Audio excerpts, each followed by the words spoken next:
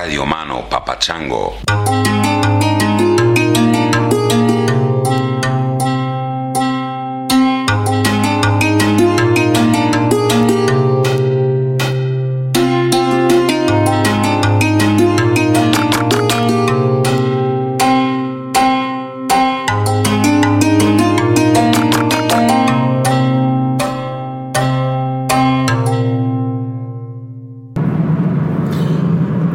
Hello Chris and all of you wonderful tangentially speaking audience around the world. My name's Eric and I'm just driving 500 kilometres from the city of Perth down south to a little town called Cowgan River on the Southern Ocean in Western Australia.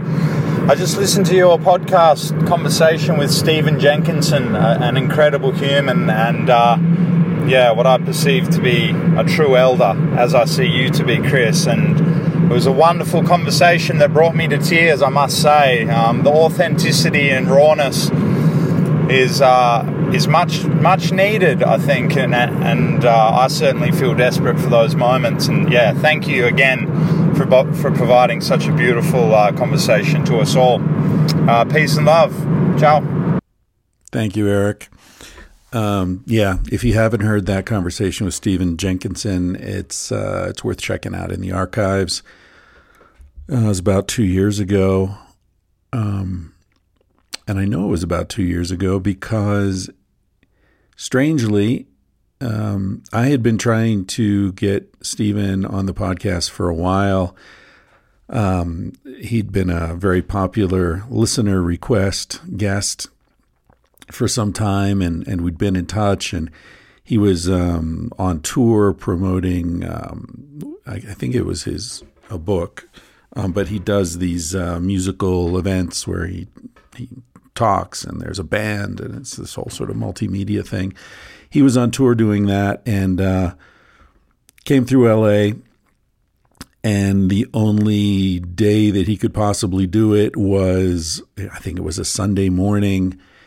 And that happened to be the day of the memorial service for my father, who had died a few weeks previous to that, in early September. So, or maybe it was a month or more than a few weeks, I don't know. But it was around this time of year. I remember it was autumn. And, of course, Stephen Jenkinson, if you don't know, is someone who has helped hundreds or maybe thousands of people through the transition from this life into whatever comes next. So it was very poignant, that conversation with him. Anyway, thank you, Eric. Eric sent that in months ago, and those snippets have just piled up, and I haven't been burning through them as quickly as I should be. I don't know, partly I feel like if I put 3 of them at the beginning of every episode, they kind of get lost. And so I like to highlight maybe just one, or maybe I'll do another one of those Romas where I play a bunch of them and respond to them. We'll see. Anyway, I love them and keep sending them in. I don't know when I'll play them, but I really appreciate hearing from you guys out there. Guys and girls and men and women and old men and old ladies and everybody. Hopefully no children listen to this podcast. If you're a child listening to this podcast, stop it. Go do your homework. Now, before I get into talking about the guest this week, which is Eric Weiner, who's an author, who wrote a book about philosophy called The Socrates Express. But anyway, before I get into talking about him, I want to segue from telling children not to listen to the podcast to our sponsor. The sponsor for this particular episode of Tangentially Speaking is Lilo. Lilo, as you may have heard on this podcast previously or on other podcasts, is the manufacturer of the best sex toys you're going to find anywhere. They are made from very high quality materials. They're waterproof. You can use them in the shower. They're USB rechargeable batteries. Some of them have Bluetooth. I mean, we're talking space age stuff here right now. If you use the coupon code Chris Ryan, you'll save 20% on all full-priced items at Lelo.com. In fact, to coincide with this episode, we're giving away a Sona 2 cruise. Check it out. They're worth $139 in the U.S., and we're only doing this in the U.S. because shipping overseas is a hassle. I'm sorry. I know you people in Australia and Europe and elsewhere, you need your pleasure too, but you're going to have to just order it directly from Lelo. We're giving one away in the U.S. Head over to my Instagram account, @ChrisRyan, for details. You'll see how to enter for the giveaway. So go to check out the Sona 2 cruise at the Lelo site, Lelo.com, and you'll see it's a pretty interesting device. We're going to be giving away 3 different vibrators, so if this isn't your style, ladies, or your ladies' style, gentlemen, you can wait for the next one. But this is an interesting one. I didn't even know these existed until recently.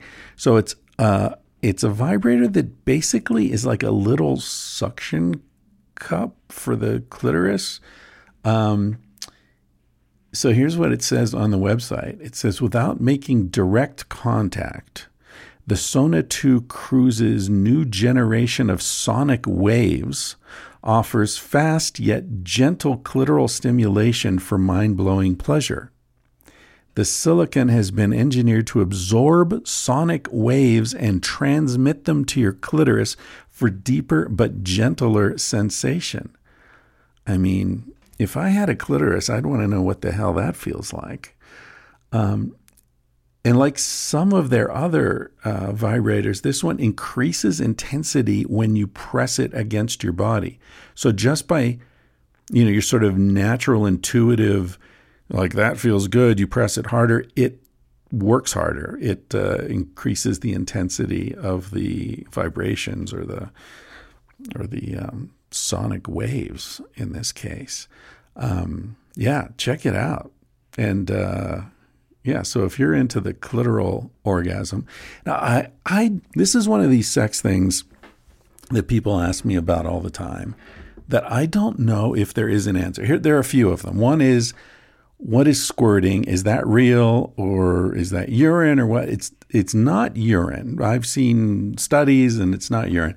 What is it? Where is it coming from? Largely unresolved as far as I know. It seems like there's something similar to a prostate gland in women's bodies, but some women have it, some women don't. Some women have a lot of it, some women have a little. I don't know. The other thing that I'm asked about a lot that I don't really know the answer to is vaginal versus clitoral orgasms. Are there 2 different types of orgasms, or are they just orgasms that women are experiencing differently? Is the so-called vaginal orgasm related to the fact that the clitoris also can be stimulated from inside the vagina? These are mysteries. Yeah, or maybe I'm just out of touch with the latest research on this area. In any case, this particular vibrator, the Sona 2 Cruise, is focused on the clitoris. All right. Now, I hope that hasn't embarrassed my guest, but I do need to say that if you go to Lelo.com and you order anything, whether it's the Sona 2 Cruise or any other vibrator, fully priced vibrator, you'll get 20% off if you use the code Chris Ryan at checkout. As I said, this episode is with an author named Eric Weiner. He wrote a book called Socrates Express, a very interesting book about the relevance of philosophy and philosophers to the modern world and to our individual lives. Had a lot of fun talking with Eric. He's a cool guy, very good writer, and I highly recommend the book if you have any interest in philosophical approach to life. And hey, everyone does, right? How can you not be philosophical, especially in these times? These are times that require or that call out for careful global thinking. And by global, I don't just mean worldwide.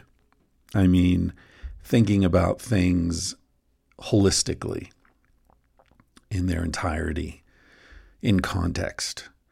And this is what philosophers strive to do and strive to teach us to do.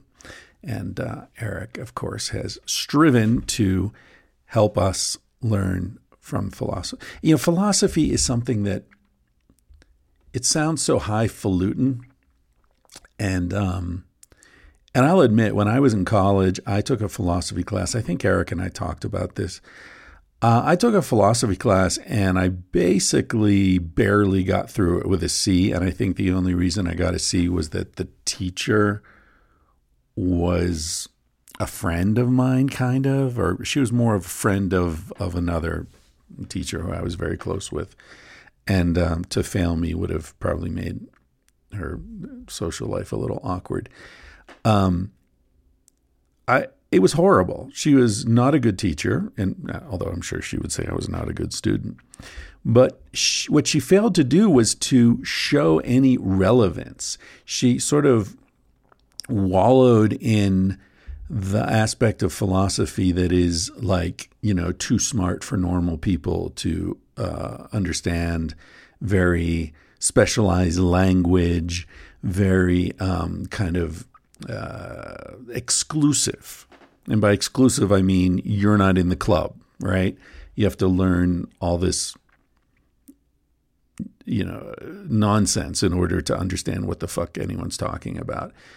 I rebelled against that, and I guess that was the clash of heads that led to me not doing well in the class, because my feeling is, look, you can be as philosophical as you want. You don't need to be incomprehensible.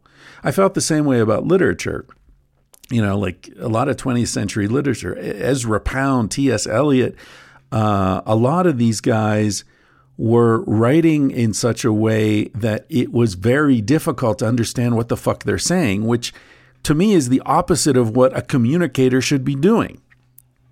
You know, if you're writing in a way that makes it difficult, or speaking in a way that makes it difficult to understand what the fuck you're going on about, then I don't think you're doing a real good job of communicating. But for a while there, in literature, there was this movement, this exclusivity, this sort of like, oh, you know, the normal people don't deserve to understand what the fuck I'm referring to here, or, you know, what this obscure language means. I think that's a big mistake in any art form. You know, music can be very subtle. And one of the reasons I love Rick Beato, and I'm sure if you're new to the podcast and you don't know what I'm talking about, check out Rick Beato's show on YouTube called What Makes This Song Great. And what I love about what he does is he shows how popular songs, Tom Petty, Stevie Wonder, Steely Dan, songs you've heard on the radio, he unpacks them and shows you how fucking brilliant they are, how well put together they are, how well thought out they are. So I'm not calling for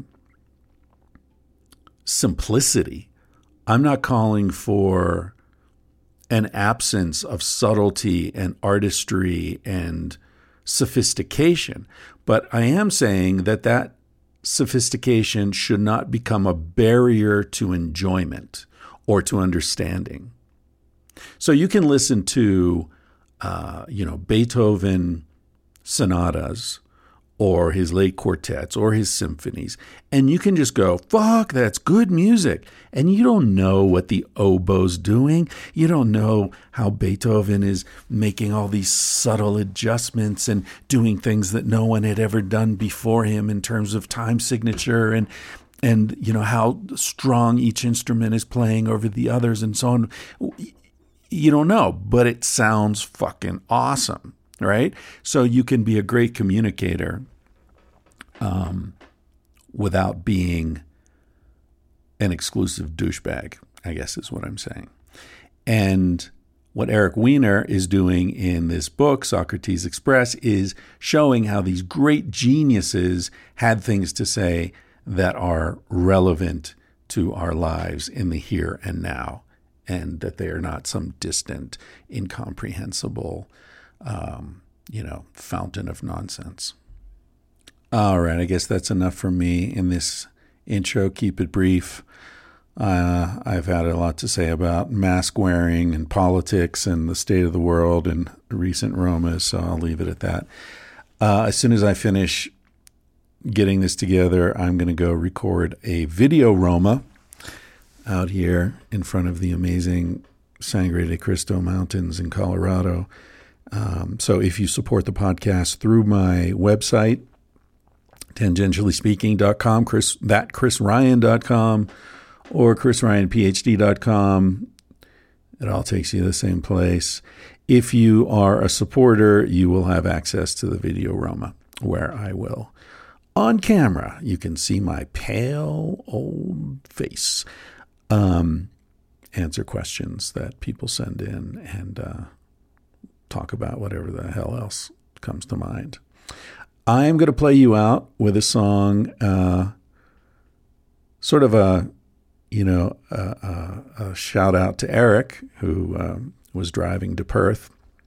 It's an Australian band playing. They're covering a tune. The tune's called Big Jet Plane. It's a hypnotic song. I don't know if I've played it before on the podcast. I don't think I have, but it's a song I listen to a lot.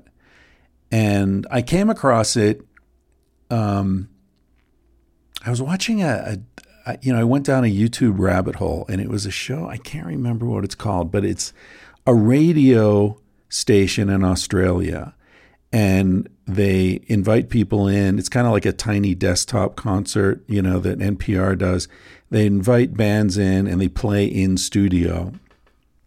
And they were covering this tune called Big Jet Plane. The song was written by Angus and Julia Stone, so they did the original. But the version that I first heard was this band playing in the radio station. And to be honest, I don't know if it's a band or if it's just this dude, this rapper. But in any case, it's Tuka, Tuka. And it's featuring Sarah Corey, who sings the female part. And I just found it to be super hypnotic. I liked it so much. I found it and downloaded it on iTunes, bought it, and then I went and got the original. There's a live version. There's an acoustic version by Angus and Julia Stone, which are also fantastic. And I don't know if it's just because this is the first version that I heard, but there's something kind of gritty and just deeply sincere about this song and the way it's performed. And so Eric reminded me of it, both by being Australian and being, driving in the outback, and also his comments about sincerity and authenticity. So Eric, if you're listening, I hope you dig this tune. I fucking love Australia. There's something, I've known a lot of Australians over the years. I haven't spent a lot of time in the country, but not to sound like a racist, but some of my best friends are Australian. It's true. And there's some kind of, I guess it's the authenticity and sincerity that I find what I have found in Australians, that I really admire. Anyway, this is Big Jet Plane. Hope you enjoy this conversation.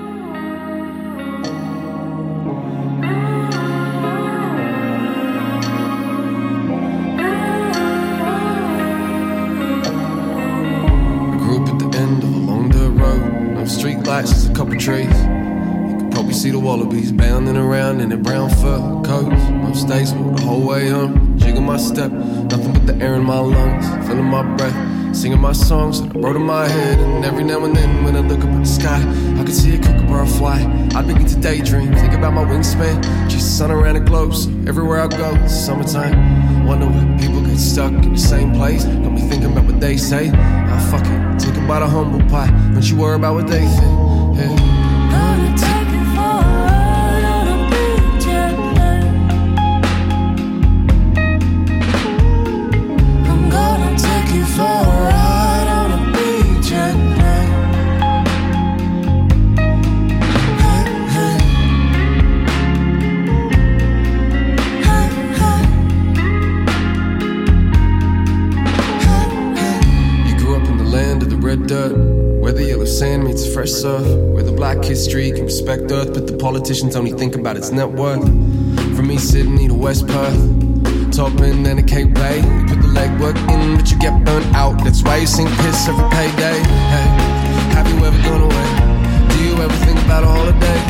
Are you in the business of making money? If you haven't got a dollar, then I guess you gotta wait. Maybe we can win the lottery. Get high by the beach, Alana Del Rey. Maybe you can follow my lead, get fly like a kite in the breeze. And I'm gonna take you for a ride on a big jet plane. Hey, hey. I'm gonna take you for a ride on a big jet plane. Hey, hey. I'm gonna take you for a ride on a big jet plane. Everywhere I go. Hey, hey. Gonna take you for a ride on a big jet plane. Everywhere I go. I met a lover down by the river. Oh, she said, hey mister, it's nice to meet you.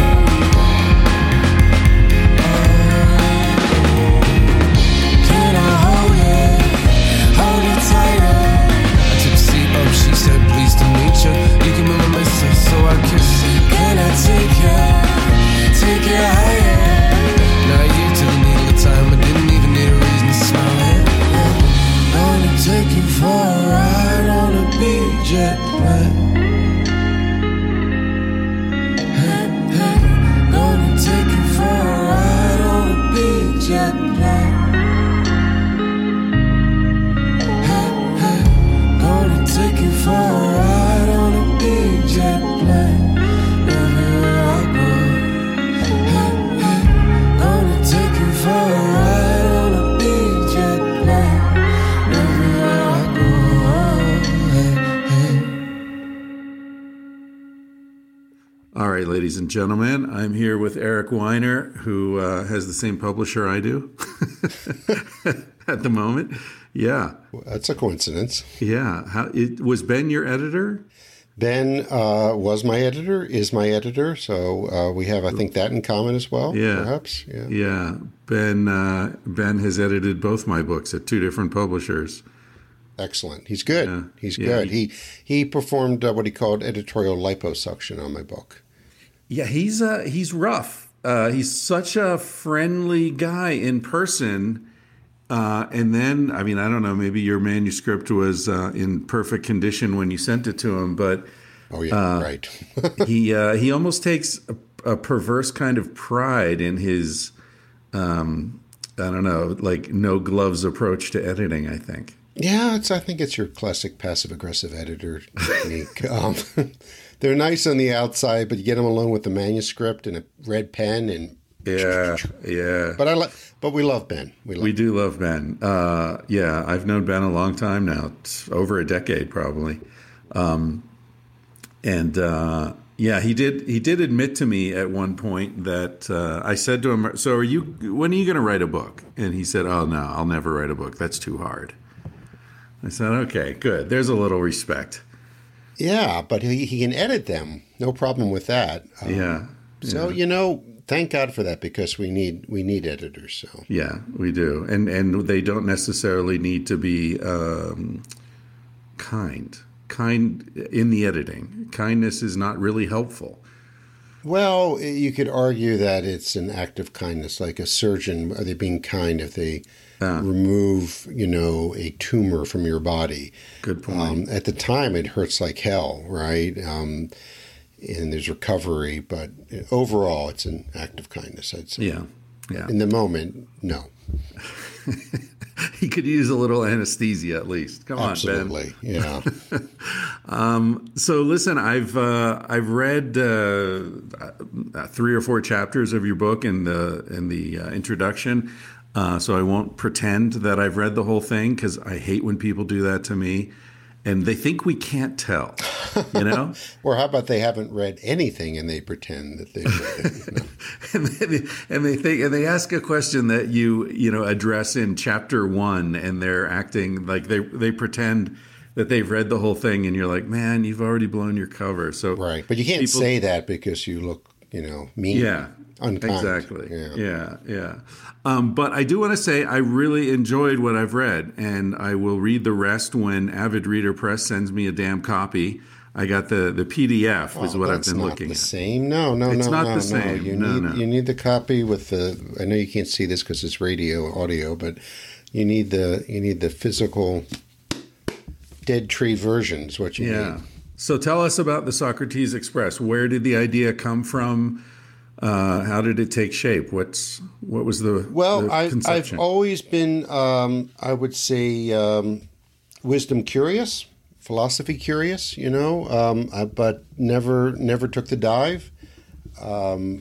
Philosophy was, you know, and maybe you feel this way too, that we get, as far as I know, one shot at this thing called life, but then sometimes halfway through it, you're like, no, I should have done that. Like, I should have paid more attention in college, and I should have, you know, majored in philosophy and studied it and imbibed it.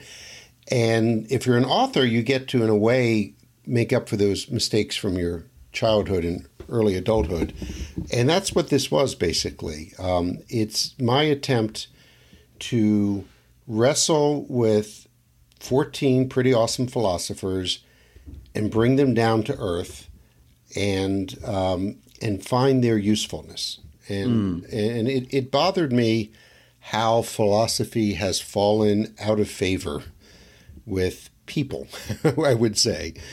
And I knew enough about philosophy to know that it used to be the be-all and end-all. You know, these philosophical schools in ancient Athens were gymnasiums and book clubs and universities and in some cases hippie communes all rolled into one. And, you know, they were great sources for wisdom. And, you know, now we've got these things. Again, I'm holding things up. Nobody can see it. It's an iPhone. And this thing contains essentially all of human wisdom in here that you, with a swipe of a finger, you can find out about the Paleolithic age. You can find out about primates, like your interest. You can find out about theoretical physics. But we don't seem any happier and any wiser despite the prevalence of information and data. And we're hungry for wisdom. And it seemed to me that philosophy is this untapped source of wisdom. That was a long-winded answer to a very simple question, but that's the impetus for the book. And we can talk about trains too and where they fit in. Yeah. Every chapter begins with a scene on a train. It's a very interesting way to structure the book. And I really want to sort of highlight one of the things you said there, which is that a theme that you return to again and again is what is the usefulness of this knowledge. Right. You used the word wisdom. I think in one of your early chapters you talk about the difference between knowledge and wisdom, and I think you describe, if I remember correctly, you describe wisdom as a muscle that needs to be used or atrophied. It's a skill. It's a skill. It's a how, not a what. And we are very much caught up in this day and age, I think, in the what, in the data bits, and not in the skill set that wisdom is. There was a late British musician who said that knowledge is knowing that a tomato is a fruit. Wisdom is not putting it in a fruit salad. Right? So it's in a way I would say wisdom is applied knowledge, but I think it's more than that. In other words, I think that you don't just get wiser by knowing more and more. And we conflate these a lot, don't you think? We think if someone is knowledgeable, they must be wise. But if you were going through a a personal life crisis, I mean, would you go to a college professor? You might, but you might find that professor just has lots of knowledge and no wisdom. And you might find someone who knows less, but is wiser. So it's not a continuum. I think that wisdom contains knowledge, but there's just one actually relatively small part of wisdom. Yeah, I agree. You actually just described one of the key moments of my young life when I was an undergraduate and I was planning to go to grad school, and I was, on the sort of fast track to academia, and I took a year off and hitchhiked from New York to Alaska. And by the time I got to Alaska, my entire life had changed because I had met so many people who were kind and self-sufficient and had healthy relationships and had beautiful houses that they had built themselves, and they knew how to fix their truck, and they picked up a stranger on the highway and took him home and fed him and took me back out to the highway the next morning. And I looked at my academic friends, the professors that I admired so much, and I realized these guys don't know how to change a light bulb. They're mean to strangers. Right. They look down on people who are not educated in their sense of the word as ignoramuses. And I just, compared the quality of life that I saw, and I realized, I don't want to be one of those And the guys. quality of wisdom. The people you met on the road were wise. The professors were not. Ideally, you have both. Ideally, you're a knowledgeable person who's also wise. But philosophy, from the ancient Greek philosophia, means literally lover, philo, of wisdom, Sophia, lover of wisdom. And it doesn't say anything about acquiring wisdom, actually, any more than the Declaration of Independence does anything about acquiring happiness. It's life, liberty, and the pursuit of happiness, right? But it's up to you to catch it, as Ben Franklin said. So likewise with philosophy, it's sort of just this love of wisdom and not obtaining anything. And academia, correct me if I'm wrong, is often about obtaining kudos, published papers. Socrates never published a single word. Yeah. And yet he was wise. So, do you think, is there a correlation between age and wisdom?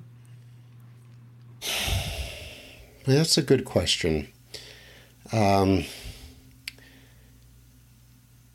If you're paying, not necessarily, only if you're paying attention. If you're not paying attention in life, you will die as unwise as when you were born. But if you're paying attention, you will accumulate wisdom, I think. But if you're not, in other words, age does not guarantee wisdom. But if you are paying attention and listening and observing, the older person is going to be wise. And different philosophies, is sort of, I've arranged my book by sort of the course of a day, from morning, noon to dusk. And, we need different kinds of wisdom in different phases of our life. And the Stoics, for instance, are really a wisdom of late middle age to old age, I would say, because it's about hard knocks and how to recover from them.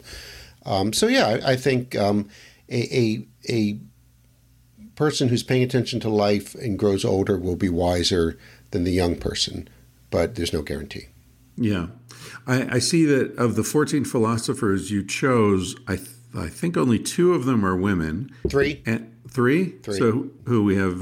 We have Simone de Beauvoir, probably the best known of the lot. We have Sei Shonagon, who was a Japanese courtier and observer of life, and I think philosopher from Kyoto, Japan, in the year 1000 AD. And we have Simone Weil, who was a theologian and philosopher in 20th century Europe. Right.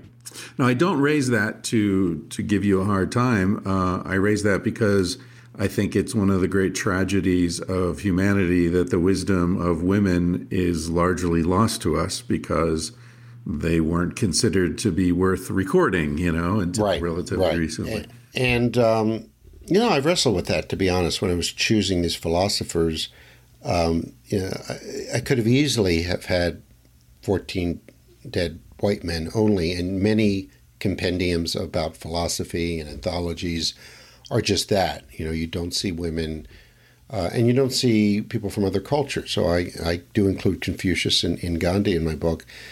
And, the West has no monopoly on wisdom. But for better or worse, philosophy has been defined in the Greek model, and that meant, citizens of Athens for the most part, and it meant white guys. So the canon is skewed, and when you're writing a book like mine, it's what do you do? Do you try to unskew the canon by making it about, as a friend suggested to me, 14 women philosophers and the scumbag husbands who stole their ideas? Do you make it a corrective, or do you include one? Or so I just cast my net far and wide, both geographically and gender-wise, and came up with this list. But yeah, 3 women. Did you consider Alan Watts or any sort of Buddhists? Or? Yeah, Alan Watts, I've read him and listened to him, and he's groovy, I think would be the word to say, because he was a 60s phenomenon and a fixture in San Francisco in his houseboat. I would put him in a different category from the others. He was more of a popularizer, a spiritual figure, and the line starts to blur between spiritual figure and philosopher. Was the Buddha a philosopher? Was Jesus a philosopher? Yes, they were, but they are remembered today mainly as religious figures. Confucius really straddles the line. Confucius was very much a philosopher. And if you Google Confucianism, it might come up as a philosophy. It might come up as a religion. It's also cultural. Particularly in Asia, they don't have these hard distinctions. If you've ever picked up a book on Indian philosophy and started to read it, you're like, wait, this isn't Indian philosophy. This is Indian religion. Well, there is really no distinction between the two. Yeah. Yeah, and you do include Thoreau as a representative of the Transcendentalists, I guess, which are also straddling in some ways religion. It's the worship of nature in some sense. Yeah, and he was not quite as transcendental as his friend and mentor Ralph Waldo Emerson, because my understanding of transcendentalism is its faith in things unseen, which is a nice little phrase. I like that, faith in things unseen. But Thoreau, I conclude, and this is my take, he had faith in things seen, that he was an empiricist in the sense that he thought we get our knowledge through the senses.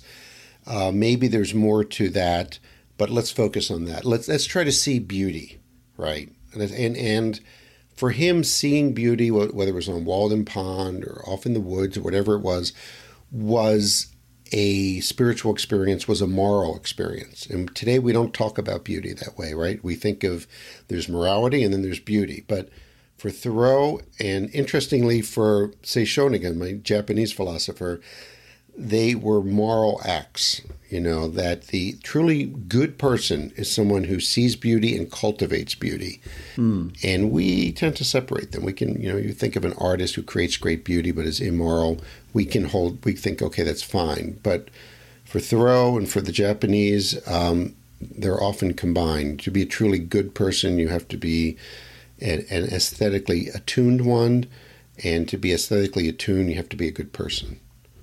You look confused. They can't see that because it's a radio. No, I'm not confused. I'm just thinking about the chapter on Epicurus and the cultivation of pleasure, and whether or not pleasure qualifies as a type of beauty.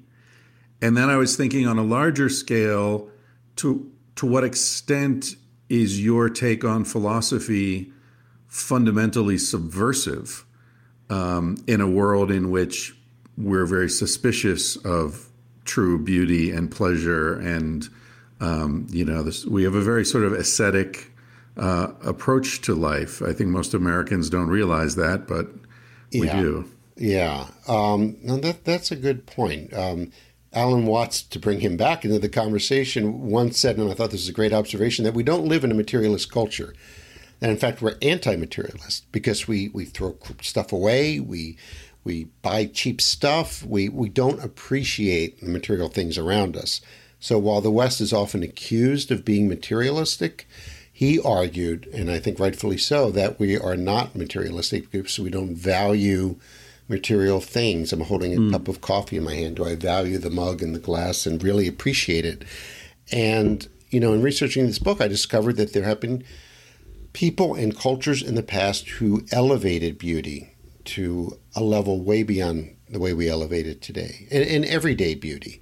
So one scholar of this period in Japan I looked at called the Heian period, which is about 1000 AD, 900 to 1000 AD roughly.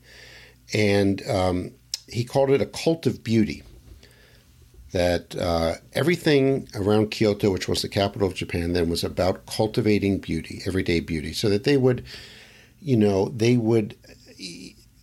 were attuned to even the olfactory sense. So they would have like scent-offs, like scent competitions, where you would try to concoct the best-smelling incense. And there's descriptions of how you would send a message to someone. You would have to have the right paper. They were big on paper and still are in Japan, and the right pen and the right little piece of silk to tie it with. And all this was hugely important. And today we just, we bang out emails, we send crap through the mail. And it's just amazing that there were these people in places where beauty was really important, in everyday life. Yeah, it's confusing because we do, there are certainly cults of beauty in the Western world, the modeling, the fashion industry and, all the sort of, but it seems like everything's being used to sell something. It's not to actually sit back. I mean, even fine art. It tends to be, there's the, I don't like this term, but the creative class. In other words, to be into fashion, you have to go to fashion school and be in the right places. In Thoreau's time and in this time in Japan, I think anybody could practice the art of beauty, of making beauty. I think it wasn't professionalized. So it's both the product they're selling and the people in the field have to pass certain muster before they are considered serious fashionistas, I guess. Yeah.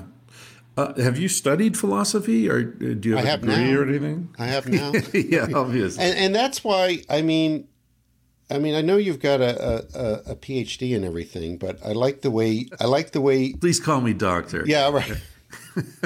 That means I have wisdom. Okay, I have a PhD in wisdom. I like the way. Seriously, I've read about as much as your book, Civilized to Death, as you've read of mine. So the first 3 or 4 chapters.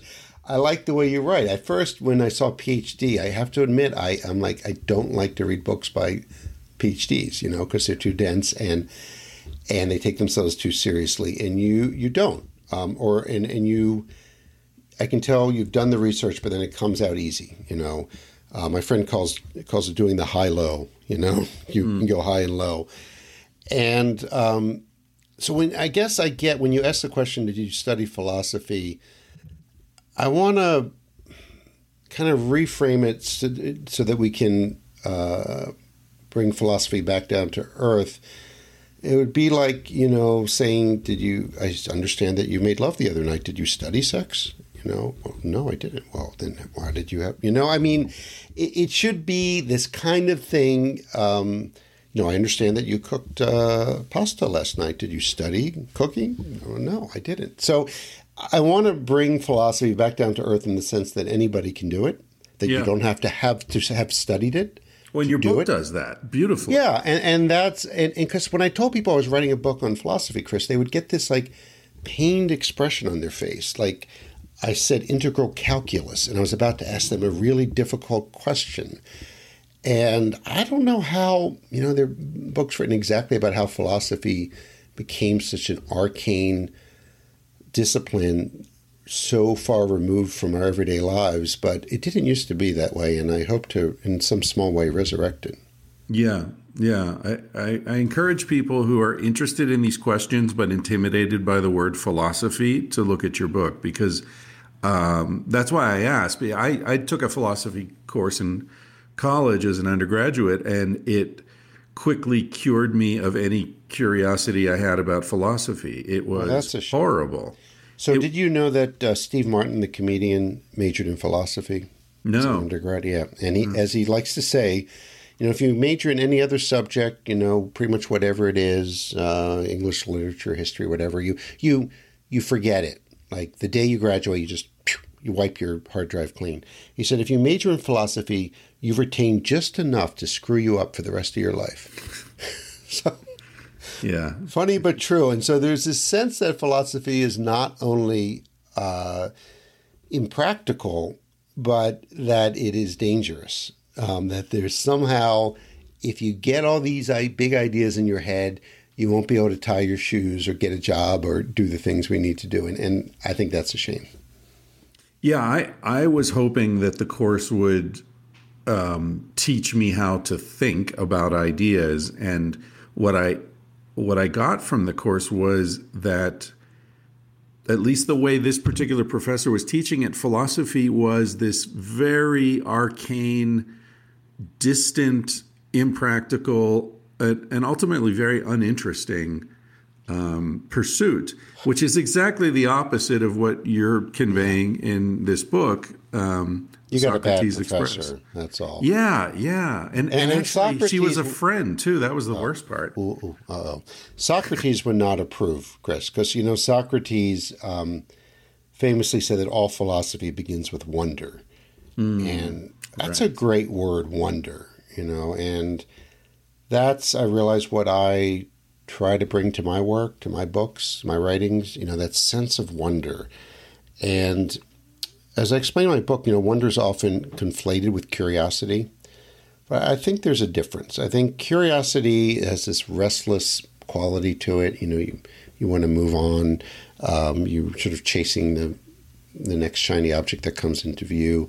Wonder has almost a mystical sense, connotation to it that curiosity lacks. And it has this sense of lingering, that you can sort of just take your time and wonder, I was up in Vermont just yesterday, way far north of Vermont, and you could see the stars at night. And I thought, wow, these are the stars that Socrates and Plato and Aristotle saw. And they must have looked up and wondered, what's going on up there. And we have, I think, as a culture, largely lost that sense of wonder in our daily lives.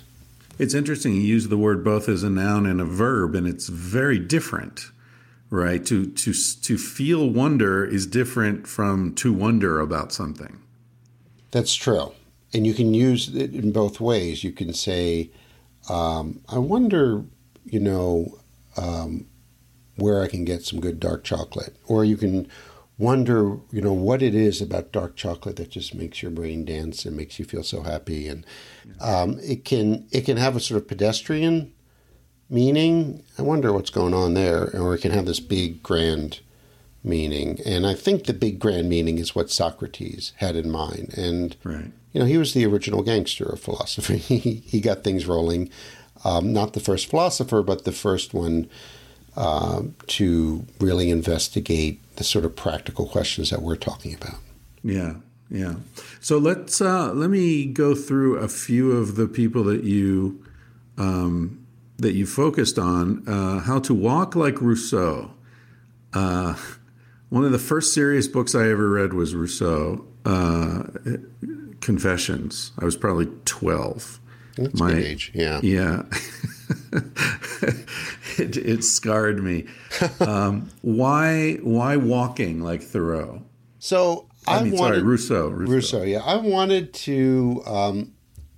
these chapters, minus the philosopher, to sound like the sort of things that we need to know as human beings, right? How to get out of bed, how to wonder, how to see, how to listen, how to walk. And it's something that's very basic to our humanity, walking. It's something that really hasn't changed since what's the phrase of the people you write about in Civilized to Death? If we were to Hunter-gatherers? Yeah, hunter-gatherers. Basically, they walked pretty much the way we walk. 300,000 years. Yes, and they walked further, I'm sure, and they walked better. And their footwear was not nearly as expensive. It was much cheaper versions. Yeah. And so there's something primal about it. And what is, Rousseau's philosophy is essentially an early romanticism. I sum up his philosophy in 4 words: nature good, society bad.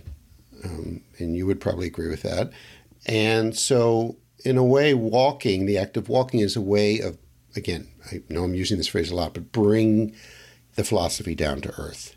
Not some fancy ideas about society corrupting our natural instincts, although that's part of the philosophy, but this act of walking. And he walked. He would walk 20 miles in a single day.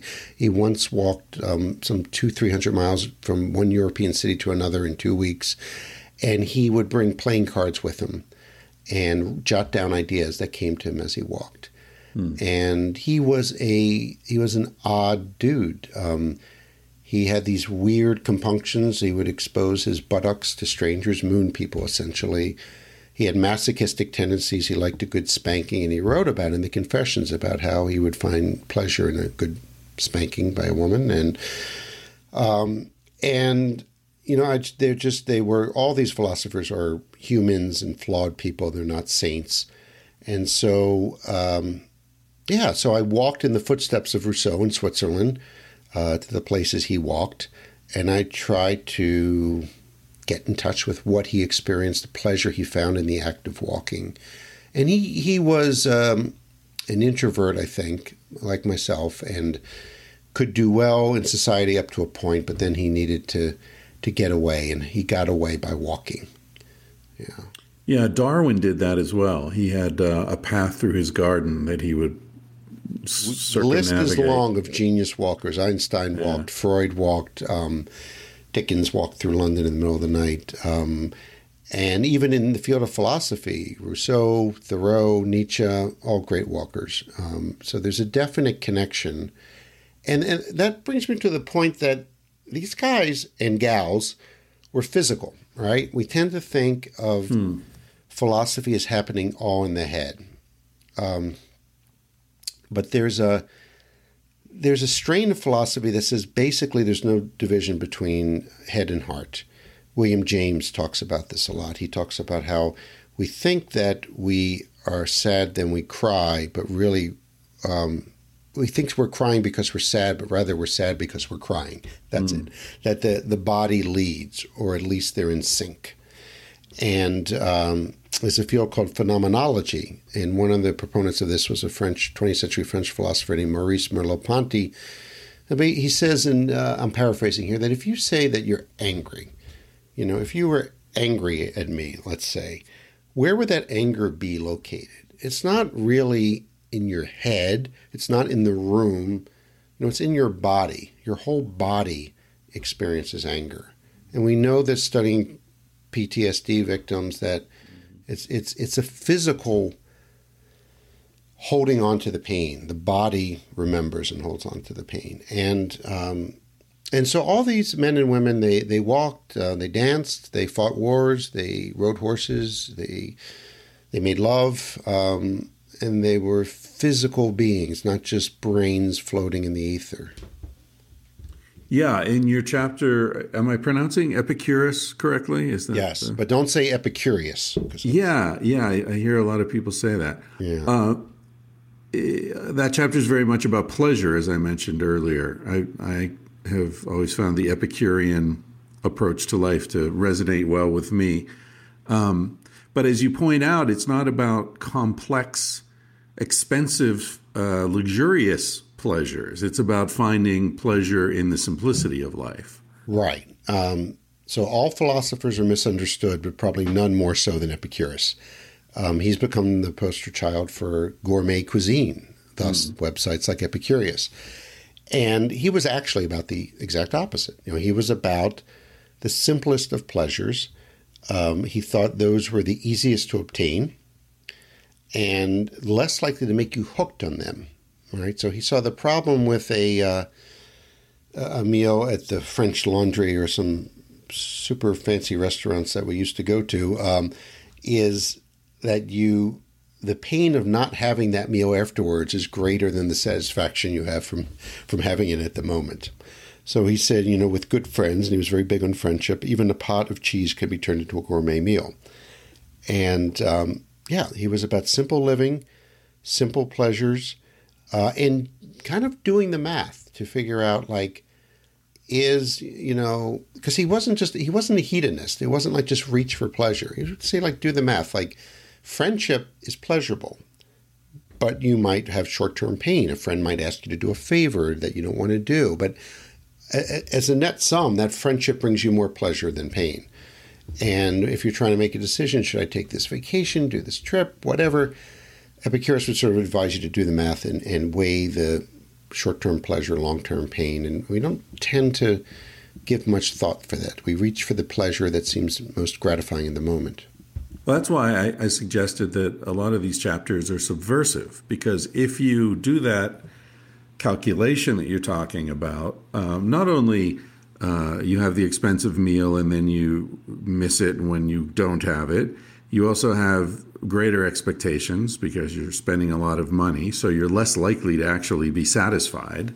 Or to have an authentic experience because it's colored by your expectations, yeah.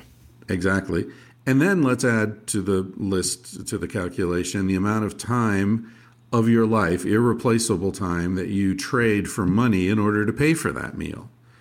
Right. And the boss you have to please in order to get the money to pay for the meal. And so before you know it, you're a prisoner of that meal, right? And Epicurus thought that was ridiculous, and that you were going to make yourself less happy as a result. And so his goal was happiness, essentially. But he defined happiness using the ancient Greek term ataraxia, which means literally absence of suffering. Right? So we don't normally think of, as of pleasure as being sort of an absence of something. We think of it as being a presence of something, And really, what Epicurus is talking about is more serenity and blissful feeling, and that is often just not feeling discomfort or unease or dis-ease. But instead we try to fill up our lives with pleasure and with variety, right? That's the big thing and most of our consumer culture is built on the supposition that pleasure varied equals pleasure increased. A different kind of meal, right? Different sexual partner, different gadget, whatever it is. And Epicurus thought that was a big mistake, because what you're trying to achieve is this sense of contentment, and contentment can't be varied. You're either at ease or you're not. You can't vary the ease that you're at, or you can't even increase or decrease it. Either you're free of this suffering or you're not. Yeah. It's a very important calculation to learn how to make. By the way, you're talking to a guy who lives in a van, all right? So, but is it a fancy van? It's from my perspective, it is at the sweet spot between comfort and simplicity. It's not fancy enough that I can't park it in the street and have to worry about it, or that it costs a lot to maintain, but it's comfortable. There's this. Right. Well, if it was uncomfortable, then you would be focused on the discomfort, and that would take away the pleasure. Yeah. So you really live in a van. I do. I live in a van in the summers, and then in the winters, I normally go somewhere tropical. Right. I don't know if that's going to be possible this year.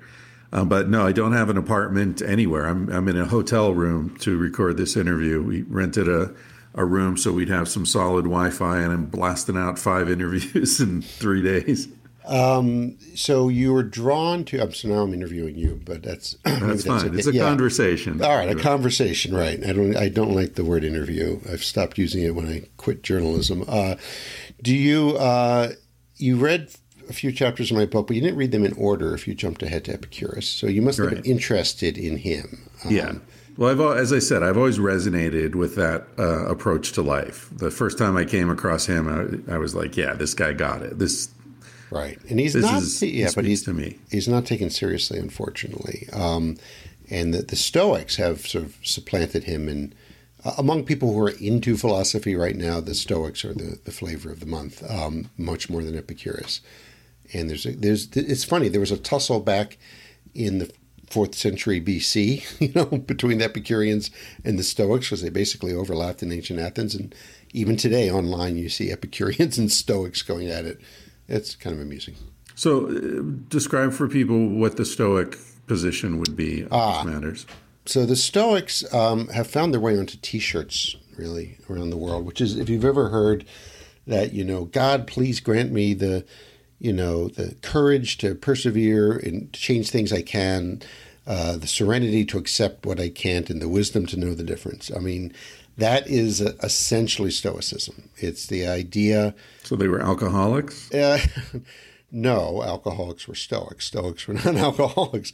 The 12-step program borrowed from it. All Christians too. They all borrowed from the ancient Greeks. Someone, I forget who, once described Christianity as Platonism for the masses, but that's another story. So the Stoics basically, it's a little book called Epictetus's Handbook, which is this thin little volume produced by this former Roman slave turned philosopher named Epictetus. And the first line is something like, there are things we can control and there are things we cannot. Super simple, right? And that essentially is Stoic philosophy. And today it takes it a step further and says those things we can control are actually very few in terms of the material world. But the things we can control are our reactions to things, our emotions. They thought that our emotions were the product of faulty thinking. Are you familiar with cognitive behavioral therapy? Sure, yeah. Based in Stoicism, direct line from Stoicism. The idea is that we react in an emotional way that we think is automatic. We stub our toe and we're upset for the rest of the day. And the Stoics would say you felt pain when you stubbed your toe. That was a physical reaction.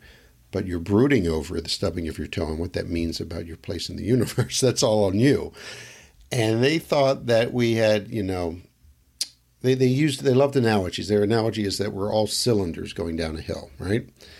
And gravity means we're all going to get down that hill, right?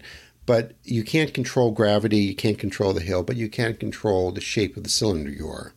And a nice, smooth, well-formed cylinder is going to roll down that hill smoothly, while the jagged, lumpy cylinder is going to have a tougher journey. And they thought that this character and the way we react to events is the shape of our cylinder, basically. That's what we control. And we control that how?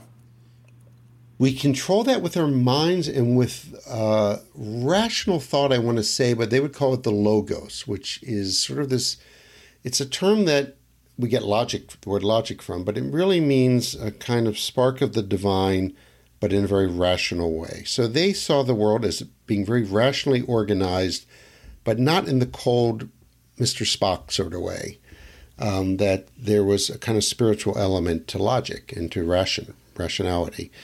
And when we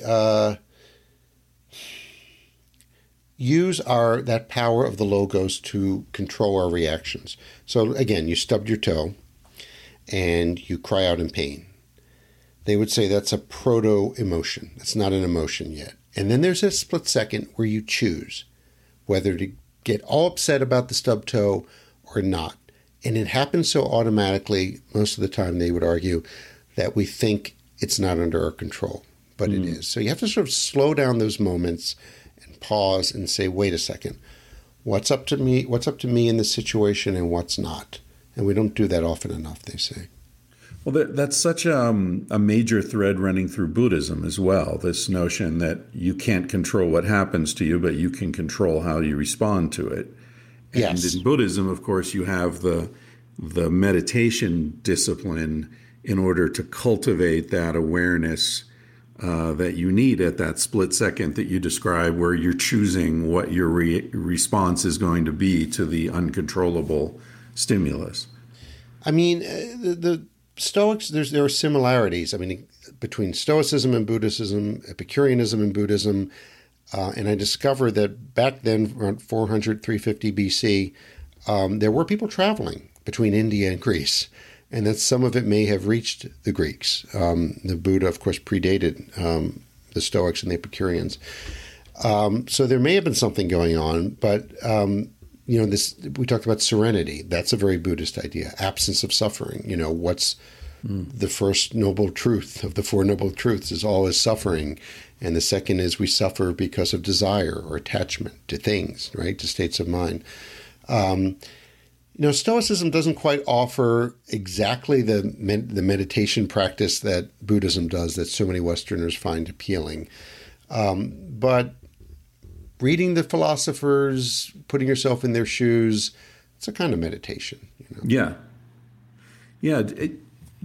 Do you ever think? I mean, I don't know. I mean, honestly, I'm not even really that interested to know whether Buddhist teachings reached Greece, because it seems to me that these recurring themes in philosophical conjecture around the world tell us something more interesting than cultural exchange. They tell us that there are many ways to get to the top of the mountain, but we're all climbing the same mountain. Yes. And you're right. It's a curiosity that they may have been talking to each other. It's probably more interesting if they weren't, and that they reached similar conclusions. Yeah. I mean, I had never heard of Epicurus when I started thinking that way, right? Like, what is this pleasure going to cost me? And how, the metaphor I often use, I've used it in books and on the podcast many times, is, I'm drinking a bottle of wine right now that costs about $15. And I've had wine that cost 10 times that much, but I've never had wine that tasted 10 times as good as this. So, there's this point of diminishing returns that we reach very quickly, I think, with most things. You buy an expensive car, 2 months later, you're just driving a car. You don't remember how great it is, Right. So Epicureanism is largely a philosophy of the good enough. Right, yeah. Which we don't like to talk about in America. We think we have to have the best, right? Not just the good, but good enough sounds like a cop out. But I've met modern day Epicureans who say good enough is a great philosophy. It's $2 Chuck, that $2 wine by Charles Shaw. It's good enough. And it's not only that you've saved money that you can spend on other things. It's that I think you've not invested so much of your being into that wine being really, really good. I've written books about happiness, and one thing I learned early on is that expectations are the enemy of happiness. And that's, in a way, what a lot of these philosophers are talking about. Once we start to bring our expectations on board, expectations about the results of an experience, we no longer experience that moment. We're projecting onto it. We're complicating matters. The happiest people around the world tend to be those with the fewest expectations. And there have been studies that show that, if you give people a piece of music to listen to, some classical music, and you tell one group to, just listen to the music, but as you're listening, try to really, boost up your happiness. And you tell another group to just listen to the music and see what happens. It's that second group that will then show a bigger boost in happiness because they haven't brought the expectations to it. Interesting.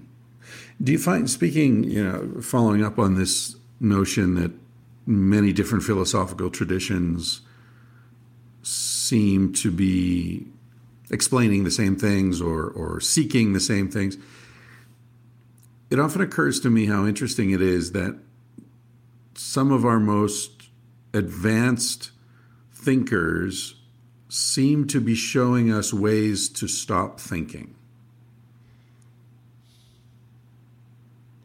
That's a good point. And a lot of the philosophers that I investigated and befriended, I would say, reached that conclusion. Rousseau, toward the end of his life, basically stopped thinking and went to an island and lived there for a while and just existed. Schopenhauer questioned the value of books, and he read a ton, but he said sometimes you have to stop reading and put the books down. Nietzsche was similar. these were people who read a lot and thought a lot, but also recognized the value of not thinking, which is not the same as not doing anything, because a lot of what we mistake for thinking is really ruminating, the Stoics would say. Yeah. And Simone Weil, I think, would be the best example of this, right? So her chapter is How to Pay Attention, like Simone Weil. And she was really, I think, the philosopher of attention. But she defined it very differently from the way we do. She thought there was a huge difference between concentration and attention, right? So when we are concentrating, we have a furrowed brow, our muscles tense, we sort of narrow the scope of our vision, we hone in on something. And she thought this was an absurd position to be in, that you were not ready to receive anything in that mode. So her notion of attention, which is a fairly spiritual view, I think, is that you're in a sort of passive receptivity mode. It's a way of listening carefully. So when you stop thinking, in a way, it's like stop talking and listen, is what these philosophers are talking about. Yeah. And she saw concentration as talking, and the kind of patience she was talking about as listening, really, really listening to one another. And I think that gets back to the original point that you were making about wisdom and the difference between knowledge and wisdom.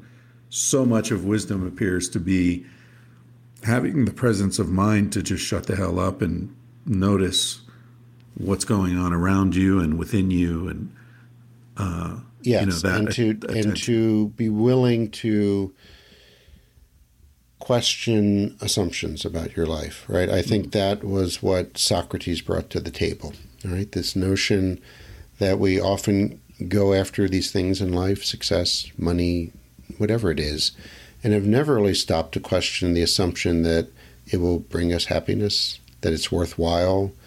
In Socrates' time in ancient Athens, he would go around and ask a general to define, what courage is, or a poet to describe what beauty is, and they couldn't, right? Yeah. I mean, after interrogation from him, and he made a royal pest of himself. So part of that stopping and listening is questioning our assumptions and experiencing questions, not just reaching for answers. And within the iPhone data age we live in, we think it's important to get to answers as quickly as possible. We don't seem to appreciate the value of sitting with a question, right? Like you and I could spend 90 minutes just sitting with one question: what is beauty, or what is the good life, whatever. And we could sit with it for 90 minutes, the entire time we're conversing, and not reach a definitive conclusion at the end, because often Socrates in his dialogues, they did not reach a conclusion.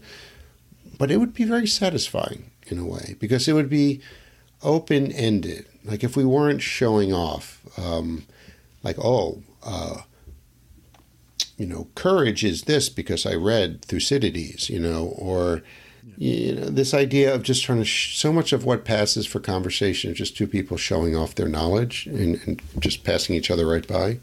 Well, no wonder. Look at our educational system. It's based on knowledge. It's not based on wisdom, right? Like, what year did this happen, and who was the general, and right. Give me the facts and give them to me on Thursday. I think that I don't know if it's the education system that produces the society that creates that, or which comes first, but that we see answers as the ultimate good and not questions, right? And Voltaire said, to know a man, find out what questions he asks, not what answers he gives. And we think a question that isn't answered is that you failed if you haven't answered it. One of my favorite quotes, and I don't remember who said it first, a lot of people have said it, is honor those who seek the truth and be suspicious of those who claim to have found it.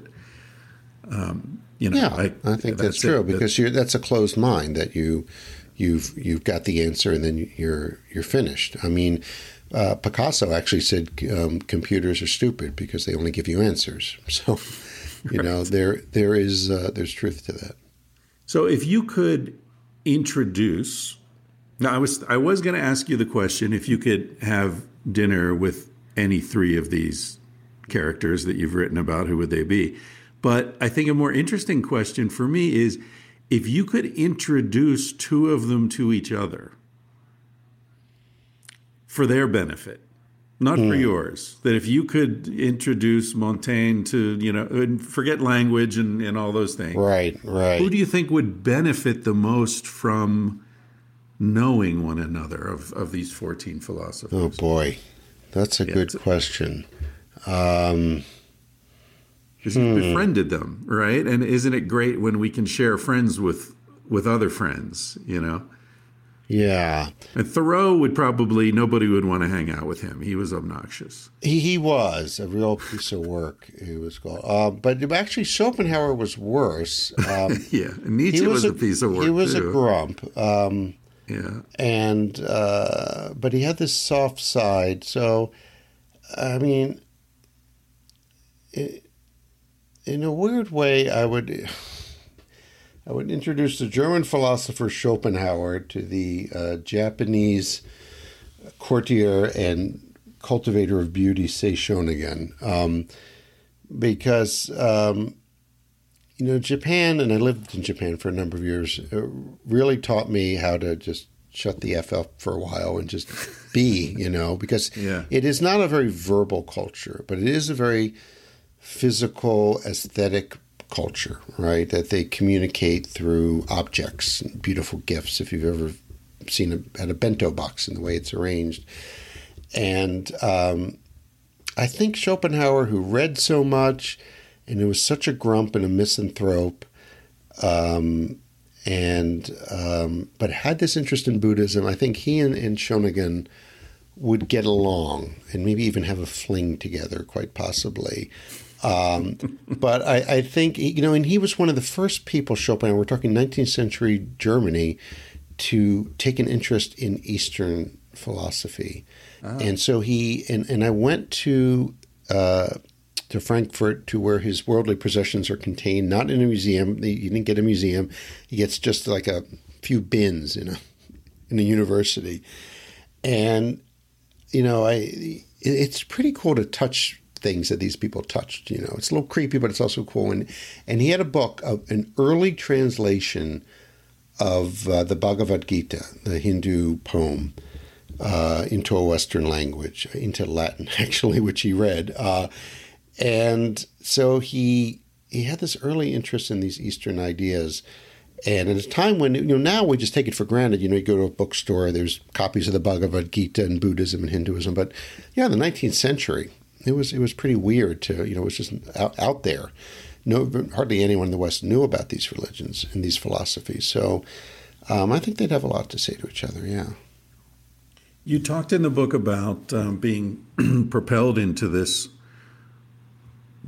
study and these characters, these wise people, by a sense of melancholy. And wanting to try to escape it or understand it better. How has that gone?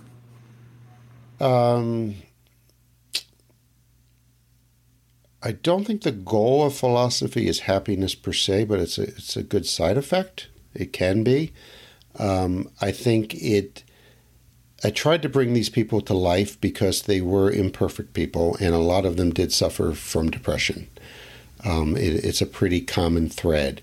There really are no perfectly happy philosophers. There's always that sense of discontentment, and it varies. But Thoreau, I read his journals. I read Walden, of course, but I also read a lot of his journals, 2 million words, 14 volumes.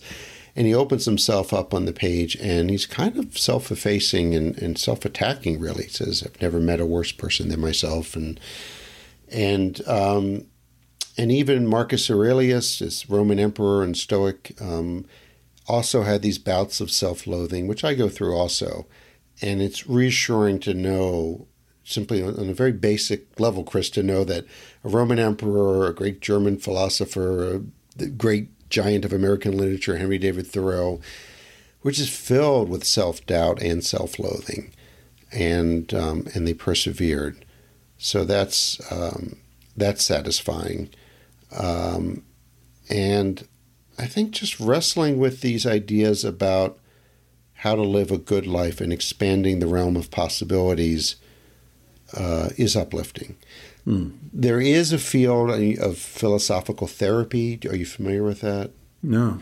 So this is basically, there are philosophical counselors out there who take courses, studied philosophy, but take courses particularly in counseling through philosophy. So instead of going to a therapist who is going to examine you from a Freudian or behavioral point of view or cognitive behavioral therapy, they will say basically, what would Socrates do? What would Plato do? What would Thoreau do? Whoever it is. And I don't know, that has not fully caught on. I think partly because just philosophy is hard and it's not good at the quick fix for if you're feeling down, although it can help with that. I don't know if I've answered your question. I would say that I don't know if I'm less melancholic or just more at ease with my melancholy, knowing that I'm not alone and and knowing that just the act of wrestling with big ideas can sort of ease the melancholy itself. Yeah. I've had a similar kind of progression. I think when I was young, I was under the impression that if I thought hard enough and read enough and traveled enough and experienced enough, I'd be able to answer some of these fundamental questions that I had that were burning away at me. And I got older and I just stopped asking. And that was... I would say I would reframe it, and not in terms of answering these questions, but reframing them. And I think a lot of philosophy, like religion, to be honest, at its best, is looking at the things differently. I mean, Henry Miller once said about travel that one's destination is never a place but a new way of seeing things, which is one of my favorite quotes, not only about travel, but I think about life. And I think that's the goal of philosophy, too, is a new way of looking at things. So instead of actually putting philosophy in the same basket as science and seeing as inferior to science, although science came from philosophy, right? Instead of looking at it that way, you could look at philosophy as what author Daniel Klein calls life-enhancing poetry. Life-enhancing poetry. And you look at the philosopher as more playing the role of kind of a novelist in a way. Like if you read a good novel and you put it down, you see the world a bit differently. And reading good philosophy has a similar effect, but it gives you, unlike the novel, more of a superstructure to hang things on. And you begin to see things a bit differently. Getting back to Thoreau, he played with vision and played with the angles. So he would look at Walden from different angles, day and night, and on the pond and off the cliff. And sometimes he would bend over and look at the world inverted between his legs, and just to see things differently. And I love and you did that, right? I did that, and the head blood rushed to my head, and I nearly passed out. But I think the point, though, is that is the role of philosophy, not to answer these questions, but to reframe them and to look at things a bit differently. Not 180 degrees, just 10 or 20 degrees, and sometimes that makes all the difference. Does that make sense? Yeah, it does. It does. I think a lot of people have used psychedelic drugs for that same triangulation to get a different view on the familiar. Right, but they wouldn't say that they answered questions by taking psychedelic drugs. Right? No, just they asked the question in a more interesting way. I think that's very well said. Ask a question in a more interesting way. And I know that in our transactional world, that doesn't necessarily get you a big salary, asking questions in more interesting ways. But, it's important. Very important. Listen, Eric, I've taken an hour of your time, and it wasn't enough. It wasn't enough. See? It's never enough. Well, we haven't answered questions, have we? When you were saying we could, toss an idea around for 90 minutes, I was thinking, how about 90 days? One of the things I love about living in the van, I'm in Montana right now.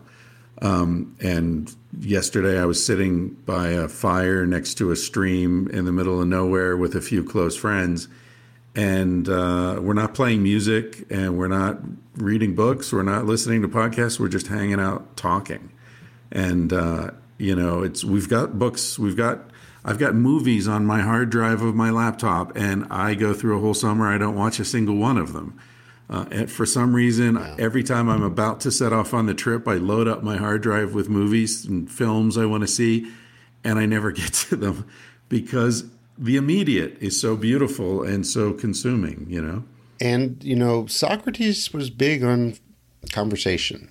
He thought philosophy should be practiced with the buddy system, and that just what we're doing here, having conversation, can produce, new ways of asking questions. And, I don't want to just sound like I'm bemoaning modern life. That was your job, right? My job, yeah. Yeah.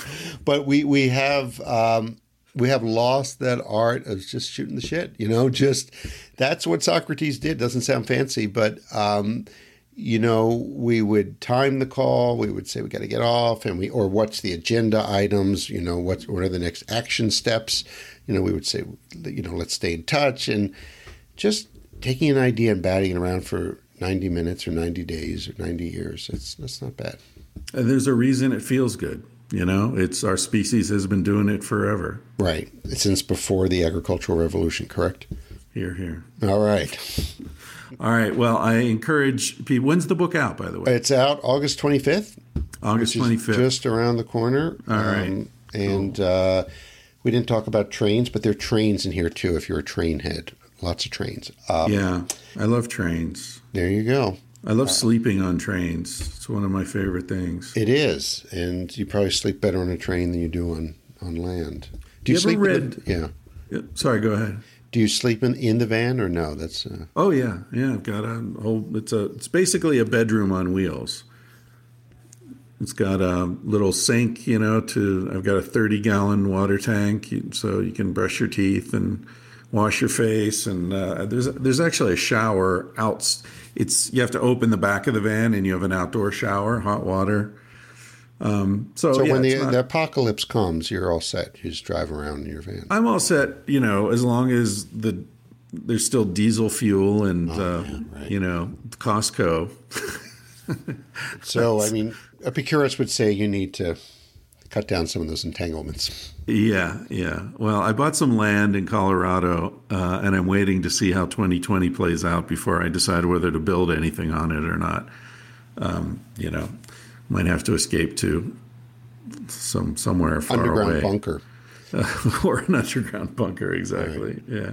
Well, this will come out around the time that the book's out, so it's available. It's called The Socrates Express, or just The Socrates Express. The Socrates Express. Life lessons from dead philosophers. Yeah. Very well written. Philosophers never really die, Chris. They live on in the minds of others. There you go. So. Especially, we didn't talk about Montaigne, but he's one of my favorites. I haven't read that chapter yet, but I'm pretty sure I know what it's about because I've read his thoughts on death. I actually wrote about his thoughts on death in Civilized to Death. There's a whole chapter on how we die versus how hunter-gatherers die. I'm going to have to resume. I tell you what, let's make a deal right here. I'll finish your book if you finish mine. Well, I don't want anyone to read my books if they're not feeling it. I'm feeling it. You know what I mean? Because, I'm going to read yours anyway. I'm going to finish it. But I'm very careful about that. When I give people a book, I always tell them, I'll never ask you if you've read this, because I don't want them to be in a position where they have to. Reading should not be an obligation. Well, especially, I've written 2 books, one about sex and one about the sort of uselessness of civilization. And those are not books that you should read when you're not in the mood. There's a moment when you're going to go, now's the time to read Sex at Dawn. My wife just left me and I want to know why. So... Well, I will end on one of my favorite quotes from a French philosopher named Maurice Reisling, who said, "Sooner or later, life makes philosophers of us all." Yeah. And sooner or later, we're going to read Sex at Dawn and Civilized to Death. So you just have to, it's all about timing, It's all about timing, exactly. Yeah, I've really enjoyed this. Thanks. Me too. This was not work. This was fun. Hope you enjoyed it too. I sure did. Eric Weiner, The Socrates Express. Excellent book if you want to get into some philosophical thinking. Don't forget, if you want to enter the giveaway for the Sauna 2 cruise, just head over to my Instagram account and you'll see how to sign up for it and what the details are. We're only shipping it to the U.S., please. I feel for you people overseas, but not this time. Use Chris Ryan at checkout at Lelo.com to get 20% off any full-priced sex toy. Anything you want. So whatever you're into, check them out. Lelo.com. Thanks for listening. Here's Mom and Carsey. Weird segue from sex toys to Mom, but sometimes that happens. Okay, Mom, tell people what they can order from the garage. Okay, in our cottage garage, we have lots and lots of T-shirts. Sex at Dawn, Civilized to Death, Vanthropology, Tangentially Speaking, Paleo Modern, and Talking Out of My Ass. She didn't like saying that last one. Then we now have some new things added. We've got beer cozies, or koozies, or whatever they're called. Oh, Civilized to Death design. They're all civilized That's right. to death. We have stickers and car decals, right? Yes. Okay, there you have it. That's Julie, my mom. He said, baby, what's a big deal? Feel what you want to feel. Say what you want to say. You're gonna die one day. For example, I could kiss you just because I want to. What's the difference if you turn away? I'm gonna die one day. Why do you waste your time thinking about your reputation? Trying to meet an expectation, wondering what they're gonna say. When everyone you've ever known is headed for a headstone. I don't wanna give the end away, but we're gonna die one day. Your body is an animal, doesn't ask for much. A little music and a soft touch. Why don't you let it out to play? Your heart is in a birdcage, singing in your chest. You wanna shut it up but give it a rest. You're gonna die one day. Why do we waste our time thinking about a reputation? Running from a confrontation, wondering what we ought to say. When everyone we've ever known is headed for a headstone. I don't want to give the end away, but we're gonna die one day. We're gonna die one day. We're gonna die one day. So baby, what's a big deal? If you wanna be free, say what you wanna feel. Spend the night with me. I'm gonna take you up in my arms. And if we must go down, we'll go singing to the smoke alarms. We'll dance into the ground.